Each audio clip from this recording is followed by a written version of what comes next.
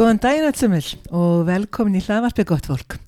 Hér fáum við innsýn í hinn ýmsu viðfangsefni, verðandi og vaxandi leiðtoga á öllum stigum.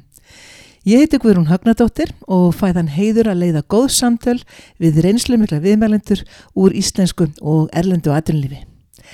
Í dag fáum við hljóðnamannum sjálfan Einar Sveinbjörnsson, veðurfræðing, sem jafnframt mikill veður áhugamaður og frumkvöðull í íslensku atvinnulífi. Einar stofnandi Bliku sem veðurspákerfi sem leitast við að birta spár fyrir staði eftir ákvörðun hvers og eins. Hann hefur árabil frætt landan og gesti okkar veður og veðurfar og heldur úti þessum sjálfstæða vef á bliku.is en hann hafði áður starfað í 16 ár hjá Veðurstofunni og með afar skemmtilega innsýn í hvernig það að færa sig úr opinberum rekstri í einkarekstur. Hann hefur jafnframt mikinn áhuga og mikla innsýn inn í svo kallað gig-umhverfi og ræðir hér aðeins við okkur samfélagslega ábyrgð og verkefni okkar öll sem eint. En hvernig stjórnar þú þínu innra veðri og virkjar vinda deilihagkerfisins, gott fólk?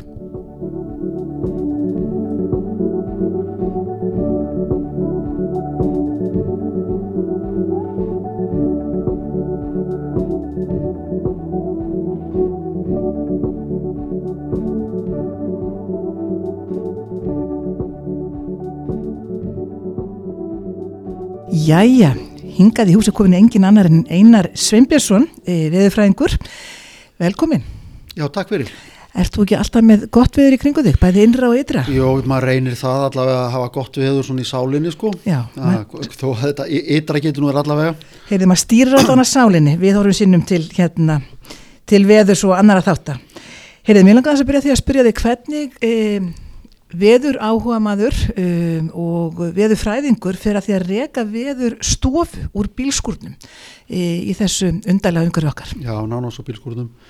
Já, ég rek fyrirtæki, lítið ráðgjöf sem heitir Veðurvaktin, EHF, búin að gera það nokkuð lengi og það í raun og veru verkefnin á sviði veðurþjónustu og veðurspáa og í raun og veru líka hef ég starfað á stundarannsóknir og lengi vel var nokkur drjúgur hluti í starfseminnar að annast kennslu og ég hef nú minnkað hana á síðustu árum bara vegna annað við annað, það ekki það er mjög gaman að kenna og svo kendi mér vís maður að maður ætti aldrei að kenna saman námskeið oftar en 7 sinnum og það ætti bara að hætta og ég hafði þá reglur dálítið í huga. Já, það ágætisregla. Þegar ég dróð mig út í kennslunni og ég hef kennt sko í raun og veru á öllum skólastöðunum í leikskóla. Já. Má vel að segja, kannski ekki mikið í grunnskóla. En síðan þetta snýst voðalega mikið það að túlka í raun og veru veðurspár og útfæra og nýta reynslu og staðarþekkingu á því að taka spána eins og hún lítur út og eins og hún birt á kortum eða í einhverjum textum frá Veðurstofunni eða eitthvað slíkt og smætta hana niður í einhvern ákveðin stað eða þörfum einhvers ákveðins verkefnis. Nákvæmlega. Og þetta, mér hefur gengið ágætlega með þetta og þetta í raun og veru mjög heillandi viðfangsefni og mjög gefandi og það aldrei að fást við sömu hlutina, þú var aldrei tilfinningum þá þú sett að vinna einhver rútínuverkefni eða allavega mjög sjaldan, það gerir stundum reyndar þegar það sama veðrið í vikur sem er svona frekar tilbreytingarlítið. Já. En það nú íslenska veðrið sé nú til þess að halda manni við fjölbreytileikann og ég get bara nefnt dæmi að alveg frá upphafi þá hafa kvikmyndafyrirtækin leitað til mín. Einmitt. Og við getum bara nefnt dæmi núna því að nú þetta stóra verkefni að við höfum Trú Norð það sem hefur verið að taka heila þáttaröð held ég fyrir Netflix. Já. Og það nú þannig með mig þegar ég í þessum kvikmyndaverkefnum, ég spyr lítið, ég veit stundum ekki voðalega mikið þau. Nei. Stundum sér maður myndir eða einhverja þætt og ég kannast við heitið. Já. Þá far ég að fletta upp í þetta var ég að vinna í þessu. Já. Og það þannig að það unnið eftir tökuplani og ég útbý sem sagt spá fyrir þann stað sem verið að vinna á. Já.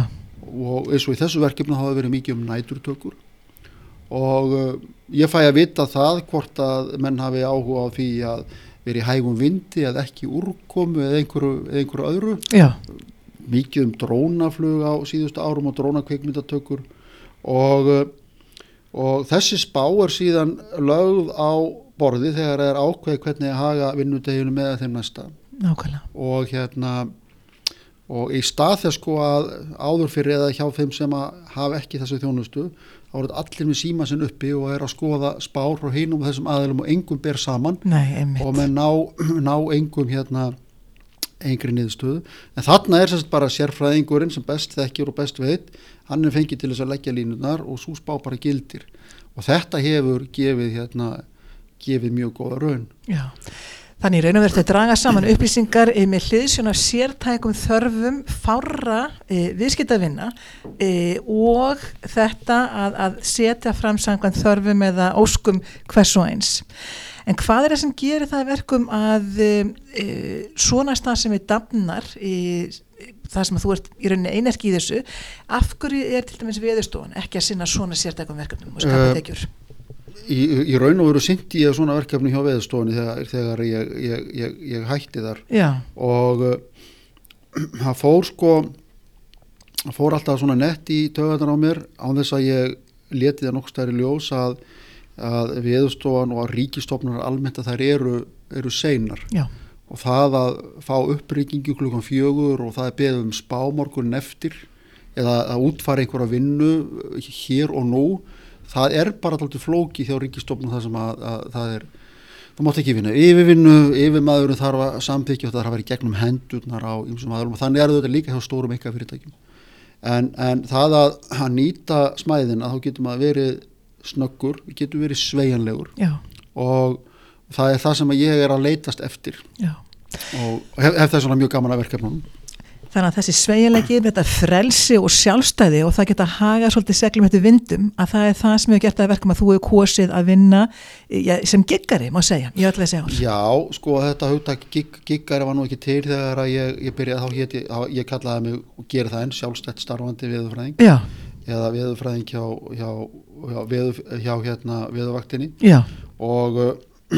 Og sko alla tíð alveg frá því ég byrjaði þá hefur sko hryggjarstykkið í starfseminu og það var nú til þess að ég byrjaði á þessu. Það var nú ágætur maður hjá vegagerðinni sem dáin fyrir nokkuð mörgum árum síðan sem var mikill frumkvöðull og mikill hugsuður og við sátum saman á ráðstefnu sem ég fór á sem fulltrúi Veðurstofunnar með vegagerða fólki og hann viðraði þessa hugmynd sko hvort að ég var tilleiðanlegur að koma og vinna fyrir veðurgerðina með veðurþjónustunni. Já.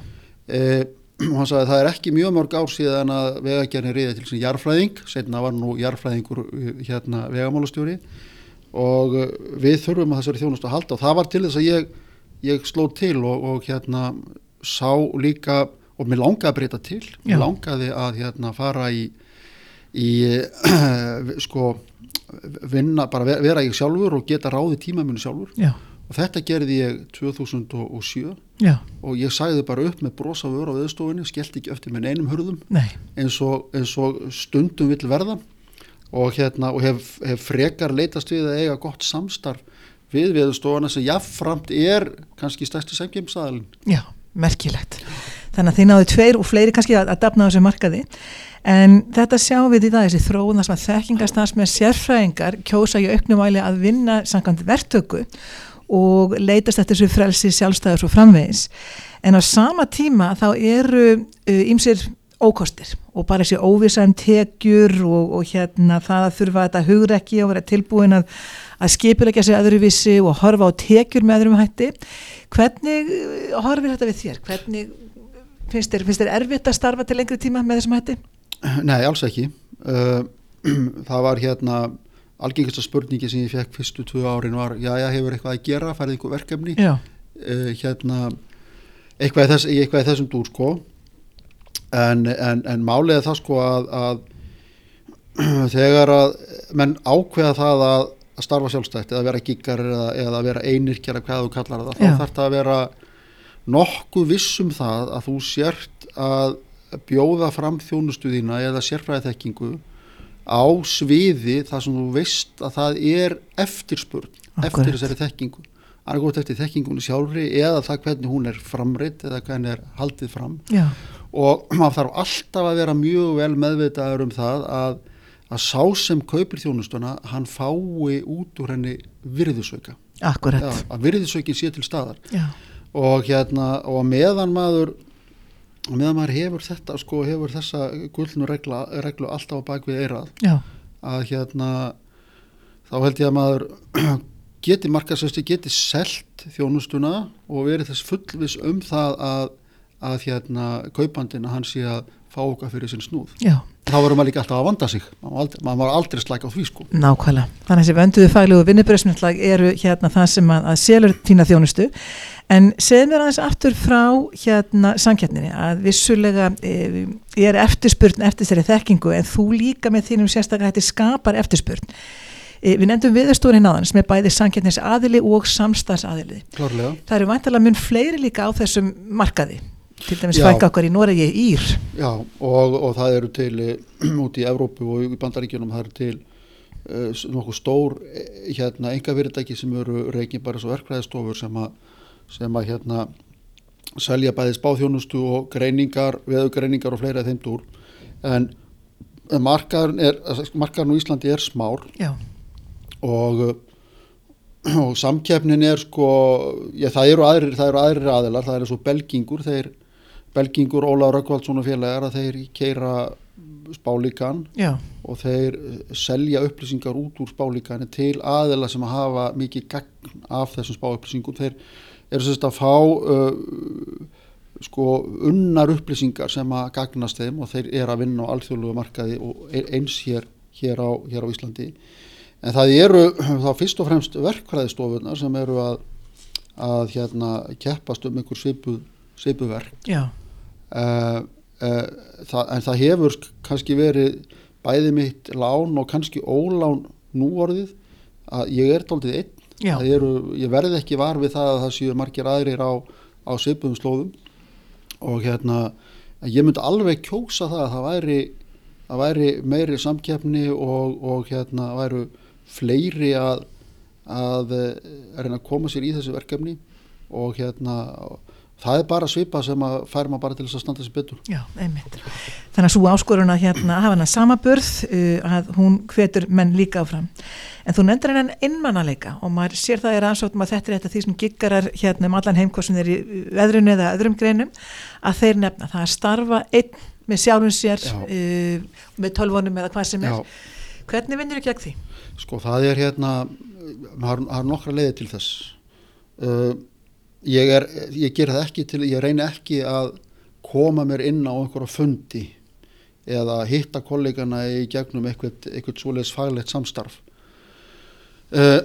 Miklu frekar í gegnum það að eiga við á bara svona eðlileg og venjuleg samskipti, mæta á fræðaþinginu og veðurfræðifélaginu og svo það þessi erlendu samskipti og ég var fyrir COVID duglegur að sækja ráðstefnu erlendis og núna á netinu, ég bara til dæmis fyrramáli ég að skrá mig á mjög áhugaverðan fund sem norska veðurstofan heldur og ég fæ leyfi til þess að tengja stónum í gegnum Zoom. Já, klukktíma svona fund þar sem að eru bæði erindi eða að vera að segja frá því markverðasta sem er í gangi og svo umræður á eftir. Já. En síðan ég þó það þykir nú kannski ekki öllum alveg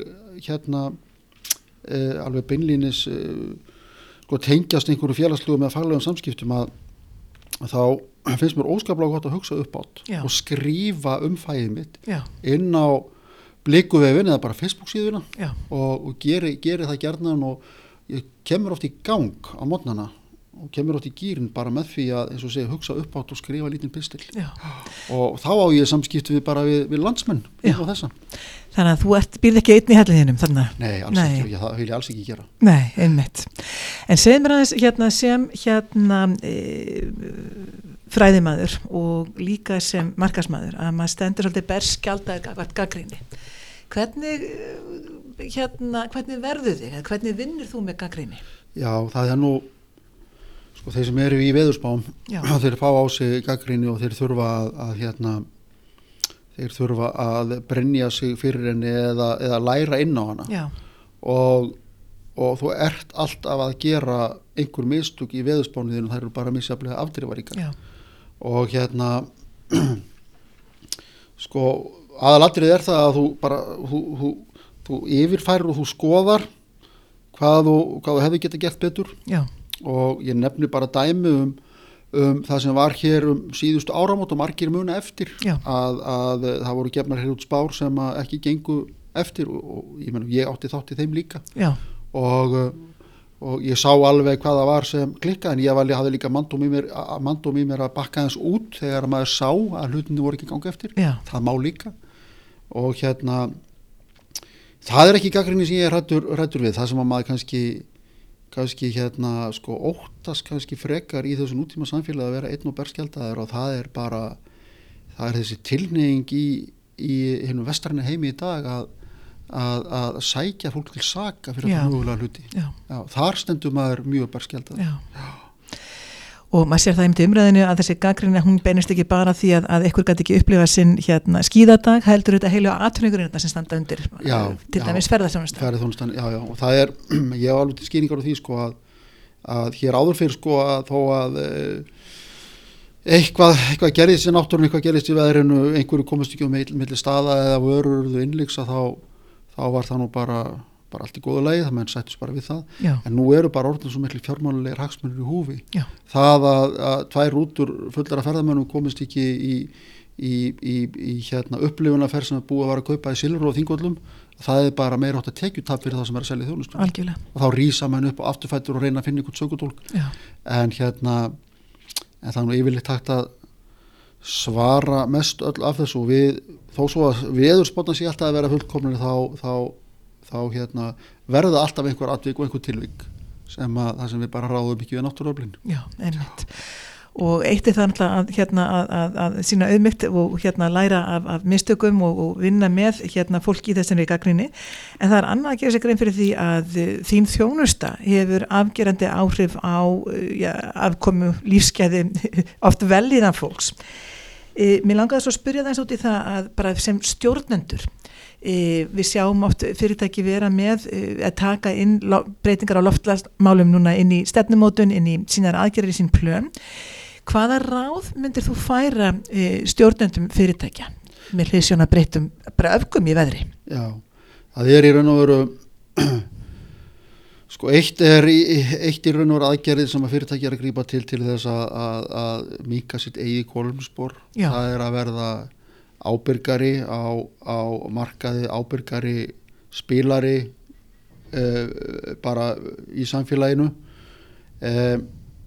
Það er endalaust umræða hvað hægt að gera. Þar myndi ég bara vilja gefa stjórnendum ráð að byrja á hennu smáa, að reyna að rækta hið smáa og hvetja starfsfólki til þess að draga úr kolefnissporu sínu með smáum og litlum skrefum og meðvitum skrefum. Og þau kosta yfirleitt minnst, það að fara stuttuferðirnar fótgangandi, það að heimila heimavinnu, spara ferðir til og frá vinnustað, treysta fólki fyrir því að það ætla að standa sig í þessum málum sem og öðrum. En síðan sko í raun og veru hvernig fyrirtækin geta komið og verið ábyrgari í umræðunni, og það í raun og veru bara það að vera bara samfélagslega ábyrg, spila með samfélaginu, spila í raun og veru með þessum vísindum sem eru loftslagsvísindin sem eru í raun og veru orðin jafn óhreykjanleg og nánast gangur jarðarinnar umhverfis sólu, það gangur himintúnglana, og þó með deilu það hversu afleiðing þetta komið rætt og hvernig það verði nákvæmlega, og það að fyrirtækin og stjórnendur fyrirtækja að þeir komið við það bara það sem getur kallað hóflega hugsun í öllum. Það ekki öllum gefið. Hófleg hugsun og lítil skref til góðs. En ef við snúum okkur aðeins af okkur Íslendingum, hvað við erum ótrúlega upptekin af veðrinu og hvað þetta átt fyrstir hlutin af samtölum fólks, hvað við munum einhvern veginn sögu okkar með hliðsjón af veðri og hvað við einhvern veginn samsumum okkur við legu lands og þjóðar. Eru allir svona uppteknir af veðri? Nei, alls ekki. Og sumir spá ekkert í veðri nema þeir eru að fara í sumarfrí eða þegar þeir komast ekki í vinnuna. Já. Það er bara gott. En það er enn á Íslandi að já, líka hérna við norður Atlantshafið, þá líka við með vesturströnd Noregs og Bretlandseyjum, að þar eru ansi margir sem að stunda starfsemi eða í starfsemi sem veðurháð, og þar verið að ræða veðrið við eldhúsborðið heima og börnin meðtaka þetta og það er svona hluti af svona daglegum athöfnum að fylgjast með veðri og spá og spekulur í þessum hlutum. Þetta hefur þetta farið minkandi hér en verður samt sem áður alltaf stór partur af okkur búandi hér á 6050 breiddargráðu og með allan atgangin hér í gangi og allan hann fjölbreytileika, þó það nú væri að fólk hefði ekki áhuga. Þannig að þetta er hluti af okkar þjóðarsál, veður og vindar og svo náttúrulega okkar náttúruöfl. Ef við hugsum aðeins bara í lokin hérna það hvernig þú sérð, ég ætla að segja þessa starfsgrein eða þetta nýja hagkerfi okkar þróast. Heldur að fleiri kollegar þínir úr opinberum rekstri munu taka þau gæfuspor að stíga út og fara í eigin rekstur í kringum sína sérþekkingu? Er þetta vaxandi markaður? Ég veit að það er markað sem langar, en svo eru líka öryggisfíklar sem að myndu aldrei þóra að stökkva á þennan vagn, og þetta er kannski ekki beinlis fyrir öryggisfíkla, þeir þurfa að finna sér vinnuveitenda og starf sem að borga þeim trygglaun alla ævi, en sko, já, ég er ekki nokkru vafa það. Við erum sko í húsinu sem ég bý, eða sem fjölskyldan býr í Garðabænum, það er nú reyndar orðnir færri en voru upphaflega, stóru húsi, að það er ekki bara heimili okkar í dag, heldur eru rekin þar 2 svona fyrirtæki sem eru lítil sérfræðifyrirtæki, og má eiginlega segja að það þriðja ségilega starfsemi sonar okkar sem að vinna mikið til hjá mér, en hann er að vinna á öðrum verkefnum, hann er að kenna, hann rekur skíða á skóla, og allt er þetta gert frá þessu eina heimili, og svo þar að auki erum við með litla íbúð í kjallarnum sem við leigjum út, sko. Þannig að þetta sko þessi hugsun aðskilnað vinnu og heimilis er dálítið að fara frá okkur, og þetta er áskorun næstu áratug sem við taka á. Við þurfum líka að læra inn á þetta hvernig við höfum að slíta okkur frá vinnunum og eiga frí, jafnvel þó að við séum heima. Það er dálítið mikil áskorun, en ég heyri það bara og sé og fylgist með ungu fólki að menn vilja gjarnan sérstaklega eiga sveigjanlegan tíma, geta stundum lagt mikið á svo, eiga frí á milli og fá að sinna og stunda hérna vinnu sem það hefur áhuga á, sem að gefur þeim eitthvað annað en bara launin, gefur þeim eitthvað þroskar og þróar viðkomandi starfi. Svo heyri ég líka bara brattur kannski hafa alltaf verið sko þessu ómögulegu yfirmenn og samstarfsfélagana sem allir yfirvandi að drepa. Og hérna, maður vilja kannski losna líka undan þessu, og það sem ég fannst nú best, eða einna best í þessari ágætu gigbók hérna þeirra Árelíu og Herdísar Pálu, já, að það var viðtalið einhvern aðila sem að hafði unnið hjá manni hvort það var einkafyrirtæki eða opinbert fyrirtæki, opinber stofnun, skiptir ekki máli, en sko, og svo líkn að losna undan því að þurfa að setja sig inn í einhverja starfsmannapólitík og vera í einhverju liði og vera stöðugt að velta fyrir sér einhverju hlutum, mikið óskaplegri sammála þess að vera laus við það að eyða tíma í það að setja sig inn í hérna öll þessi litlu mál sem að fylgja hverju vinnustað og ekki sísta opinberu stofnunum. Já. Þannig að frelsið, sjálfstæðið, gleðin og bara mjög hagnýta leiðið sem taka það óvissu sem að fylgir giginu. Kæri Einar, takk fyrir að koma í Gott fólk og deila með okkur þínu góða veðri. Takk sömuleiðis. Hlaðvarpið Gott fólk er styrt af Franklin Covey á Íslandi. Við umbreytum vinnustöðum með því að þróa einstaka leiðtoga, mögnu teymi og skapa menningu árangurs til vaxtar. Kíktu við á franklincovey.is eða bara vegferð.is.